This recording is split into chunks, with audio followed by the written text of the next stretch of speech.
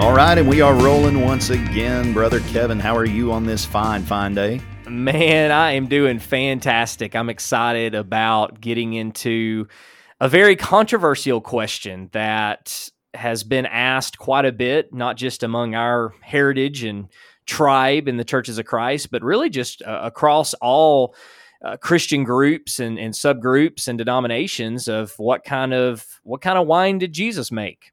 Yeah, this has been a source of consternation for a lot of people because you have the wine bibbers who will say that Jesus made alcoholic wine, and then you have the teetotalers that say, "Oh no, he didn't. You just hold the phone for just 1 second now." So there's a lot of controversy about this, and one of the things that we will get into as we discuss this topic is the idea that there shouldn't be a lot of controversy about this because it really doesn't matter in the grand scheme of things. But just like you and I were talking before we hit record on this podcast, a lot of people's theology and how one views alcohol consumption in and of itself is related to this miracle that was performed in Canaan. And this is a story that you can read about in John's Gospel in John chapter 2. And I believe it begins in verse 1. And at this point, Jesus attends a wedding. He goes to this wedding feast and they run out of wine. And at the behest of his mother, he turns water into wine. And he doesn't just turn a little bit of water into a little bit of wine. I think it was, what's the equivalent? Something like 7 or 8 55-gallon drums worth of water into wine is what one commentator stated that it would come out to. So it was a lot. Needless to say, a miracle occurred. And whether the wine was alcoholic or non-alcoholic is really beside the point. The fact is, Jesus took water and he changed it into something that is not water. He turned it into wine. Well, and at this point, people are probably going to be thinking to themselves, well, can a Christian drink alcohol? And they believe that this passage or their belief is really predicated on this passage, that if you prove that this is alcoholic wine, then that means that we can drink alcoholic wine and alcohol. But if this is not alcoholic wine, then we don't need to be drinking it. But the case is that the argument either way and your conclusion either way on what the Bible has to say about Christians drinking alcohol is not predicated on what kind of wine Jesus made. The whole point of this story is to prove that Jesus is the Christ, that he is the Messiah. And that's unfortunate because that usually is lost on a lot of people. Instead, people are debating, and I say it's unfortunate. It's not unfortunate. That's what the story is about. It's unfortunate that people don't realize oftentimes that is the focus of John chapter 2. John chapter 2 is not put in the Bible so we can debate over what kind of wine Jesus made. But yet here we are talking about it because it is a question. But I just want to make that point that the whole emphasis of John 2 is to show the messiahship of Jesus Christ. So let's go ahead and kind of jump right in, though, and talk about this because we've been using the word wine and we have differentiated between alcoholic wine and non-alcoholic wine. And usually when people think of the word wine, especially today in our culture, they automatically think of alcoholic wine. It's inseparable. But was that always the case, Lee? No, it wasn't. The Greek word that's translated wine is oinos, and I don't even know if I'm saying that right because I'm not Greek, and that's a transliteration. But that's the common Greek word that was used in that day, and that was a word that could mean alcoholic wine or non-alcoholic wine or grape juice, as we would call it today, the fruit of the vine, you might say. But what's interesting to note is much like the modern word for wine that we use, wine, there it is, that word instantly means something to your mind. If I make up a shopping list for Kim, or if Kim asks me if there's anything we need from the store, because let's be frank, I never make up the shopping list. She's always the one that does that because she's amazing. But if she's putting a list together and she says, hey, do we need something from the store? And I say, oh yeah, pick up a bottle of wine while you're there. That word means something. If I tell her that, she's not going to say, well, do you mean alcoholic wine or non-alcoholic wine? She's going to say, oh, okay. Well, do you want a Merlot? Do you want a Cabernet? And by the way, we don't drink. Kim doesn't drink. Sure, you sure do know an awful lot about it and sending Kim to the grocery store to go pick it up. Well, let me just put it this way. Kim has never drank a drop in her life. And that's no exaggeration. She's never touched the stuff. She has never drank a drop. I didn't get into this in the solo podcast that released last time, but in my days where I was not averring any type of faith whatsoever, I drank like a fish. So you want to talk about someone who has firsthand knowledge of alcohol in all of its forms, I'm your guy.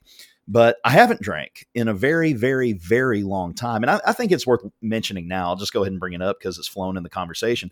I don't drink now. I haven't had a drink of alcohol, and I couldn't tell you how long, and I have no desire to drink. One of the things that people have said under their breaths about this podcast that you and I are doing, or maybe even not under their breaths, but not to my face at least yet, but word's gotten back to me, is that, that Lee Grant, he just wants to do what he wants to do. He's just trying to justify everything. He wanted a tattoo, so he's justifying tattoos. He wants to drink alcohol, so he's justifying alcohol. No. If you think that, you're reading way too much into it, and you're wrong. I'll just say that just flat out. But I don't drink now, so I don't want any of our listeners to misconstrue this. And Kevin, I don't know what your views are or what your thoughts are on alcohol. I don't know if you drink or not. I think you mentioned that you don't drink either. You and Bethany don't. But this is not Kevin and I's attempt to justify to ourselves that, yeah, it's okay. I want to drink beer. I want to drink this or that or whatever. So I'm just going to go ahead and do this so I can drink and justify. No, it's not about that. I don't have any desire to drink. And if I go the rest of my life without ever drinking alcohol ever again, that's fine. I have no desire to do it. So don't misunderstand. The point is, though, circling back around to that after that little rabbit trail, if I send Kim, we got to get back to the point because we're trying to do this short, right? If I send Kim to the store and I tell her, hey, pick up a bottle of wine, that word means something. If I don't want her to pick that up, I'm going to tell her, hey, pick up some Welch's, or hey, pick up some grape juice. That's going to delineate what it is. In the biblical times, you could say wine and mean alcoholic or non-alcoholic, but the most common way that word oinos was used was for normal alcoholic wine, the same thing that we would say for wine. So the Greek word that Jesus used whenever this water was turned into wine is the same word that's used in Ephesians 5:18, where the Bible says, don't get drunk on wine. Now, getting drunk from drinking wine requires the presence of alcohol in the wine. Back in the day, I used to drink a lot. I've been drunk more times than I can count. And I don't say that with pride. I don't say that with a puffed up chest. But I've drank a lot, and you never get drunk if you're drinking Welch's. It's not going to happen. Well, and the word wine, and this was something that I grew up, this was the same argument that I always pointed out is that the word wine in the Bible can mean non-alcoholic wine. It could mean something equivalent to our grape juice. And some of the Bible verses, if you're listening and you want to know some of those references that I used to use and still use and are valid, is Isaiah 16:10, Isaiah 65:8, Jeremiah 48:33, Joel 1:10, Joel 2:24. And that's just a handful. But what's interesting is that in all of those passages, it's pretty clear we're not talking about alcoholic wine. Some of those passages talk about the wine that is actually in the grape. Well, clearly, if it's still in the grape, then it's not fermented yet. Some of the passages talk about fresh squeezed juice that comes out of the grape. So in those instances, it's very clear to understand we're not dealing with any type of fermentation at that point. But when you look at the word wine, as Lee pointed out, by and large, when you see that same Greek word used in the Septuagint, because, by the way, that's the only way we can make a parallel is by looking at the Septuagint, because the Old Testament originally was written in Hebrew. But we see this word oinos, the Greek word used in the Septuagint, which is the Greek translation of the Old Testament. Predominantly, it means, as Lee pointed out, just regular wine. And so there is linguistic validity. It is true that the term oinos could mean grape juice, but it's important to note that that's not the normal or predominant understanding of the word. So that means that when we come to John 2 and the Bible says Jesus turned water to wine, that means that we can't automatically exempt non-alcoholic wine from John 2, but it does mean that if Jesus made non-alcoholic wine, we have to have good reason to believe that he did, because that word is usually in reference to regular alcoholic wine. A simple study of this Greek word, especially during the first century, proves that this was not some generic word for either fermented or non-fermented wine. Rather, it was a word that usually implied normal alcoholic wine as we know it, but could mean non-fermented wine if the context demanded such. So that's just really important to think of. And Lee, I know you've got something on this point as well to add. Well, one of the terms that my buddy and I would use back in the day whenever I drank was, hey, we need to get some of Grandpa's cough medicine before we go down to the river. We'd go fishing or whatever else, and that's how we'd refer to it. Well, cough medicine means cough medicine. And to talk about linguistically how these words work, cough medicine means cough medicine. If I tell Kim, hey, pick up some cough medicine while you're at the store, well, she's going to bring back some NyQuil or Dayquil or something along those lines. But if I say, hey, what you been doing? Sucking back on some of Grandpa's cough medicine? Well, that word now means something different. And in the same way with oinos, if it's going to mean something other than, just like you said, Kevin, if it's going to mean something other than alcoholic wine, the normal parlay that word is used, or parlance that word is used, then there's going to need to be good textual evidence for that. Exactly. Absolutely. There has to be reason to prove why it would not be alcoholic.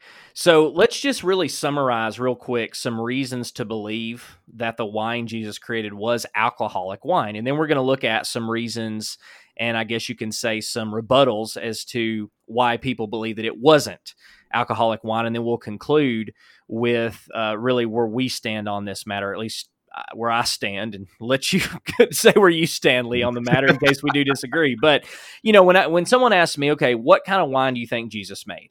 So I look at two things. First, as just stated, I look at the normal usage of the Greek term used for wine. And so that would obviously be inclusive of alcohol. So if I'm just reading this with my knowledge of what that word meant, then knowing that word predominantly meant alcoholic wine, I would say, okay, based upon the word, this is alcoholic wine. But second, when I look at the context, I look at the fact that this is a wedding that's taking place. Now, weddings were big deals back then. I mean, people think weddings are big deals today. Weddings were even bigger back then as far as how long people celebrated them, sometimes a week or longer.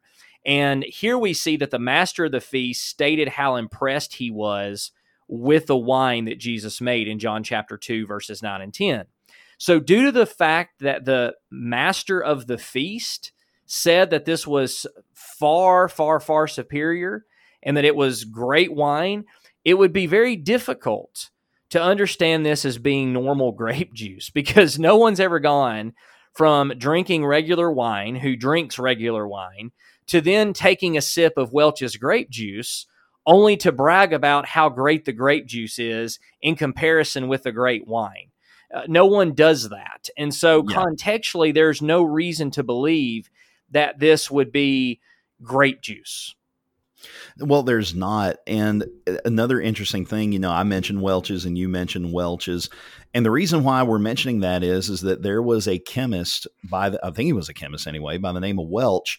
And he's the one that created the process of extracting grape juice and treating it chemically in such a way. I can't remember what it is off the top of my head. This is something I'm just kind of ad-libbing right now. But he was the one that created the process that allowed grape juice to be extracted and stored without fermentation taking place. Because if you take that juice from the fresh pressed grape, fermentation is going to begin immediately. Anytime there's sugar involved and the other products that are there in that juice, and you put it on the shelf and you let it sit for a while, fermentation is going to happen. Now, there are things that you can add to that to speed that process along. There are different, what's the word I'm looking for? Catalysts that you can add that will speed up that chemical reaction, that will give you what you need. And different catalysts with different grapes from different regions will give you different kinds of wine. Well, Welch developed the process that allowed grape juice to be stored on the shelf for a very, very, very long time without any fermentation taking place whatsoever. So that's actually a fairly recent development. But I mean, no one ever brags about how good the wine is, and then you give them a glass of grape juice, and hey, try this. Oh, this is so much better. Oh, why have I been drinking that other swill so long? We just need to drink this forever. Like you said, it never happens. But one of the arguments that I used to make, that this idea that the wine that Jesus made was non-alcoholic, was the idea that they were at a wedding. They were at a wedding. And the Bible says that they were already well drunk in, verse 10? They were already well drunk. And the idea is that Jesus would not serve more alcohol to people who were already drunk, nor would he put people in a position to get drunk. I mean, we remember what Peter said in 1 Peter chapter 4 about the sin of drinking parties and how those are bad things. And if Jesus is making alcoholic wine out of this water, if he's turning water into regular old wine, why Jesus is then implicitly engaging in a drinking party. Jesus would not do that, especially if they were already well drunk. I used to make the exact same argument. That was the argument that I used, and we're going to look at another argument too that I know both of us used to use in times past that's pretty popular. But there's a few things, and a great way to look at this question is, first of all, challenging the fact that the people were actually really drunk at this wedding feast. So the reason why I would challenge that is because the master of the feast could have possibly simply been making a generality based upon the custom of the day. And we see generalities being used a lot in Scripture. We see this in Acts 2:15, 2 Timothy 3:6, 1 Timothy 5:13, Titus 1:12, Matthew 18:17. Going back to Acts 2:15, that was when the people were being accusing the disciples of being drunk because they were speaking in tongues. And Peter said, I believe it was Peter who said, look, no, it's too early in the morning. Well, he's not implying that later on during the day they're going to go and get drunk. But the point is he's making that people don't get drunk in the morning. That's not the typical custom. In the same way, it could be the fact that the master of the feast is using a similar generality, not necessarily saying that everybody's drunk, but saying that usually at parties, everybody gets drunk, and that's why people bring out the worst wine last. Well, in this case, whatever the case is, the best wine is being served last. And what a wonderful thing that this was, according to the master of the feast. Second, we know at least the master of the feast could still distinguish the quality of the latter wine Jesus made from the former wine at the beginning. So we know that he wasn't completely drunk. We know that his senses were not dull. So it cannot be conclusively proven that when the master of the feast spoke in John 2:10 that he meant that some of the guests were literally drunk. Rather, he could have been using a generality speaking to the custom of the day. But here's what I like to bring to the table. It is certainly a possibility that some of the guests were actually drunk and intoxicated. I have absolutely no qualms with coming to that conclusion, or even coming to that conclusion based upon John chapter 2. But the point that I'm making is that we don't even know if that's the case. But for argument, let's go ahead and assume that is the case, that the master of the feast is saying that, hey, there's a lot of people here at this party and they're drunk. If that's the case, this still has no bearing on whether or not Jesus made alcoholic wine. And here's why. Creating something good that can be abused does not make that same person responsible when another person chooses to abuse it. This would be like condemning Jesus for making extra food when he multiplied the loaves and fishes far beyond what the people needed.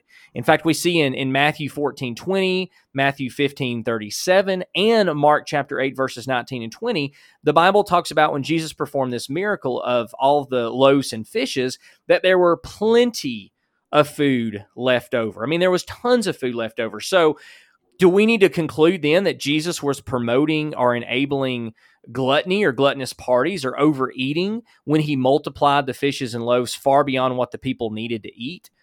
The answer is, of course not. So the abuse of something does not condemn the proper use of something. Yeah, and we even see that with medicine. I mean, I mentioned cough syrup just earlier. Morphine is a wonderful thing if you're in pain. But there are people that abuse morphine. Morphine is a wonderful blessing upon mankind, but it's a curse for a lot of people that abuse it. There's countless examples that we could give of things that people have taken and have misused. I mean, look at cars.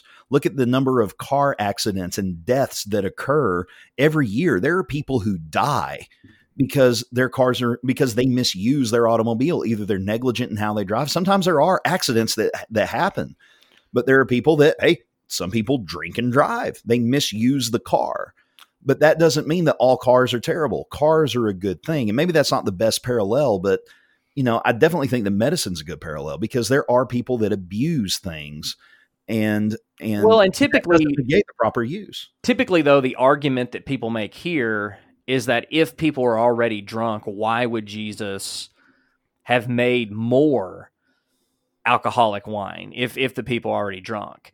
And that's the point that I know I used to press home, and that's why I believe the illustration of Jesus multiplying the loaves and the fishes is a good parallel. It may not be a direct parallel, but I believe it's a fair parallel, because I'm sure there are a lot of people who are eating tons and tons of fish and tons of the loaves of bread, but yet that didn't mean that Jesus was wrong for creating a lot more. Just because that there are already people who are filled up, there was still leftovers. And so, the fact that Jesus was making alcoholic wine would have no bearing on people choosing to drink more, right? Well, And that's why it's so important. The fact that Jesus made a lot of extra loaves and fishes, well, it's still wrong to overeat. It's still wrong to be a glutton.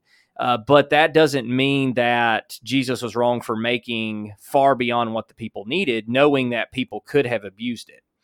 Well, and I think that second point that you made too about the master of the feast being able to distinguish the wine, because as someone who has been there, whenever you're sloshed, you really don't care where that next hit to maintain that buzz comes from, and you really don't care what it tastes like. So the fact that he could tell, wow, this is the good stuff. You saved the good wine until now? This is amazing. To me, that's really strong evidence based on experience that they likely, at least the majority, weren't drunk. But even so, even if some were drunk, how does that play into what the Bible teaches in Habakkuk 2 and 15? Because the Bible tells us in Habakkuk 2 and 15 that it's a curse, and I'm paraphrasing because I don't have it right here in front of me. I'm came up here to do this, and I didn't bring my Bible with me. Shame on me. But Habakkuk 2:15, it says something to the effect of, woe to them, or cursed are they. It just, if you give wine to someone to get them drunk, it's a bad, bad, bad thing. And that's an argument that I would use as well, is that the wine that Jesus gave them couldn't have been alcoholic, because if he did that, he would have been violating that precept in Habakkuk, and he would have been cursed, and we know he wasn't cursed, so therefore it couldn't have been alcoholic.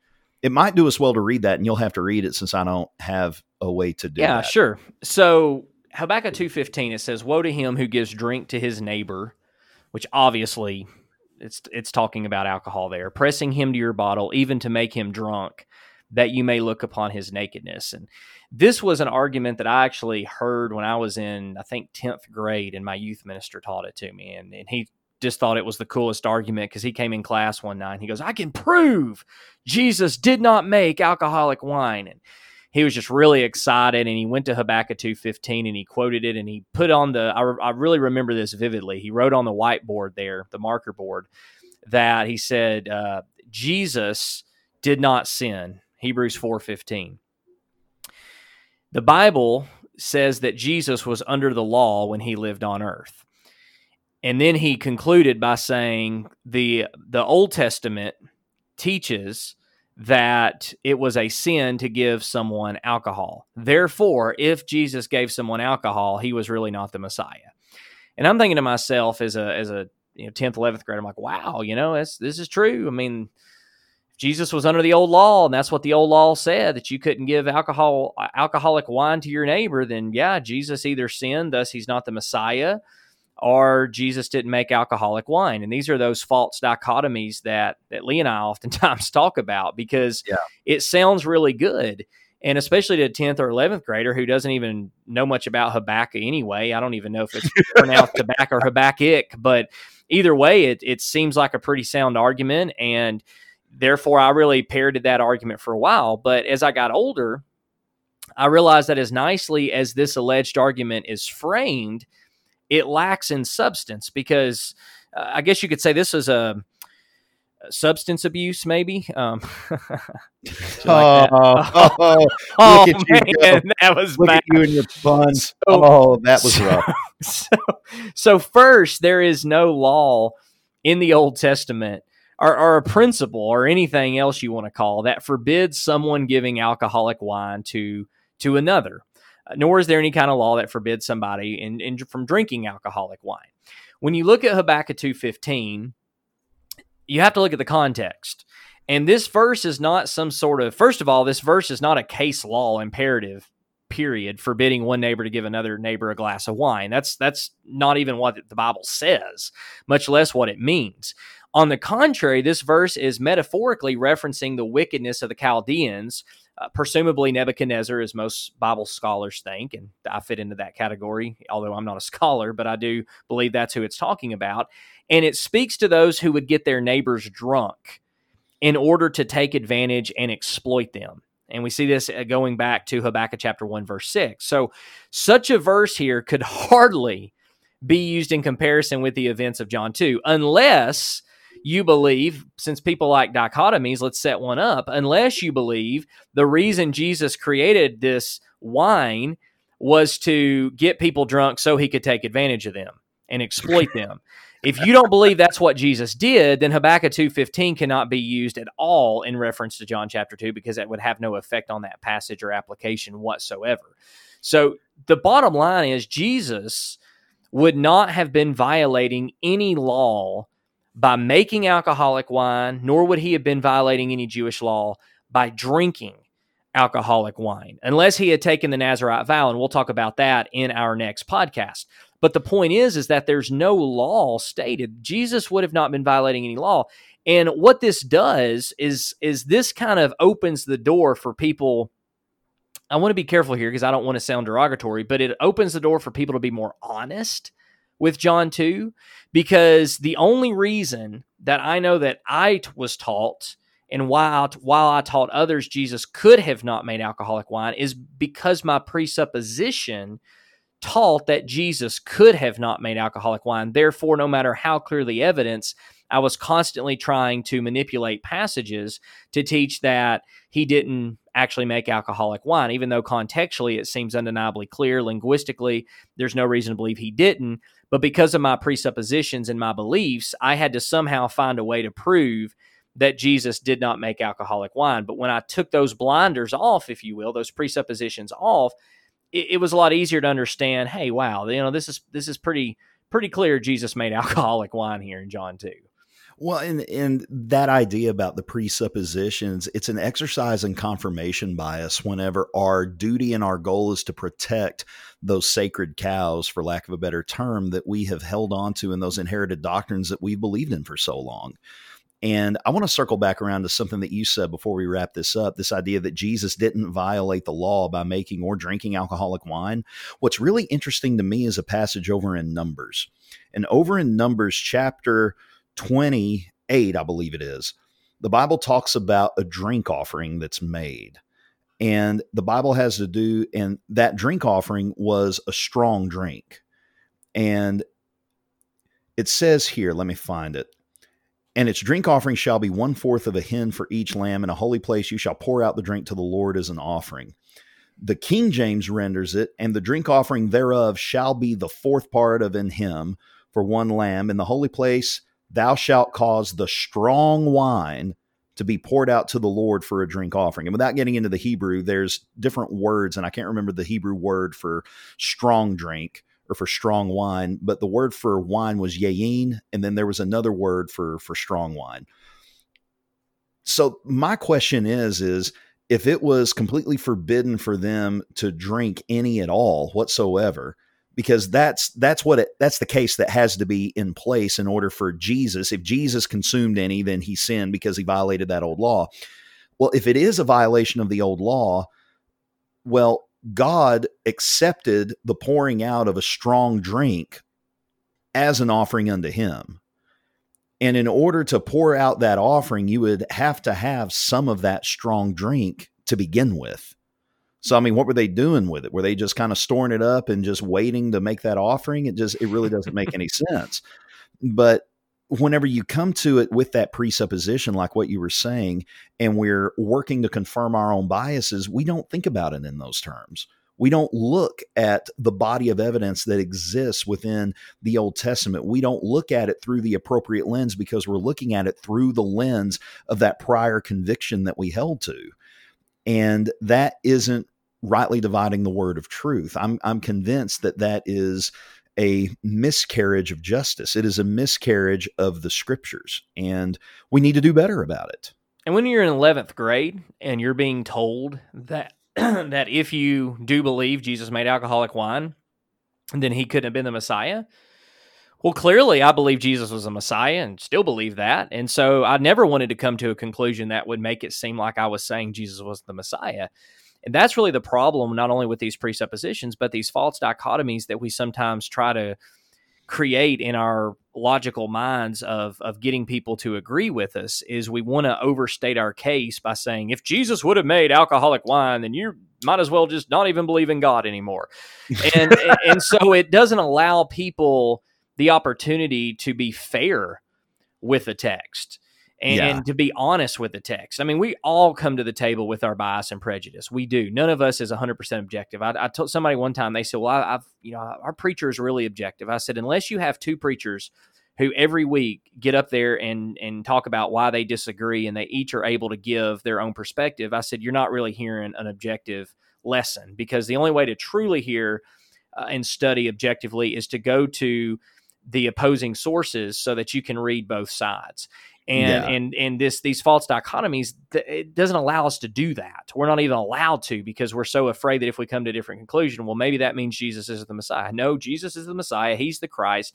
The fact he turned water to wine, alcoholic wine, it would seem, does not negate that. And so, did Jesus turn water into alcoholic wine? At the end of the day, I want to emphasize this question really doesn't matter, because nothing is there's no conclusion of alcohol that's predicated on coming to the right conclusion in John 2. There's plenty of other passages and principles and stories that we're going to talk about in our next podcast. But contextually, historically, and linguistically, it would appear that Jesus did make alcoholic wine. You can come to the conclusion that it was non-alcoholic, but it's a better reading, and it better respects the context to conclude that Jesus created non-alcoholic wine. But like you said from the outset, it really doesn't matter, because the entire purpose of concluding that it was non-alcoholic comes from that presupposition that Jesus couldn't have done it. So you build this case because of this paradigm that you're under. And for the reasons that we just talked about, there's really no good biblical reason to understand John 2 as anything other than Jesus turning water into what we call wine.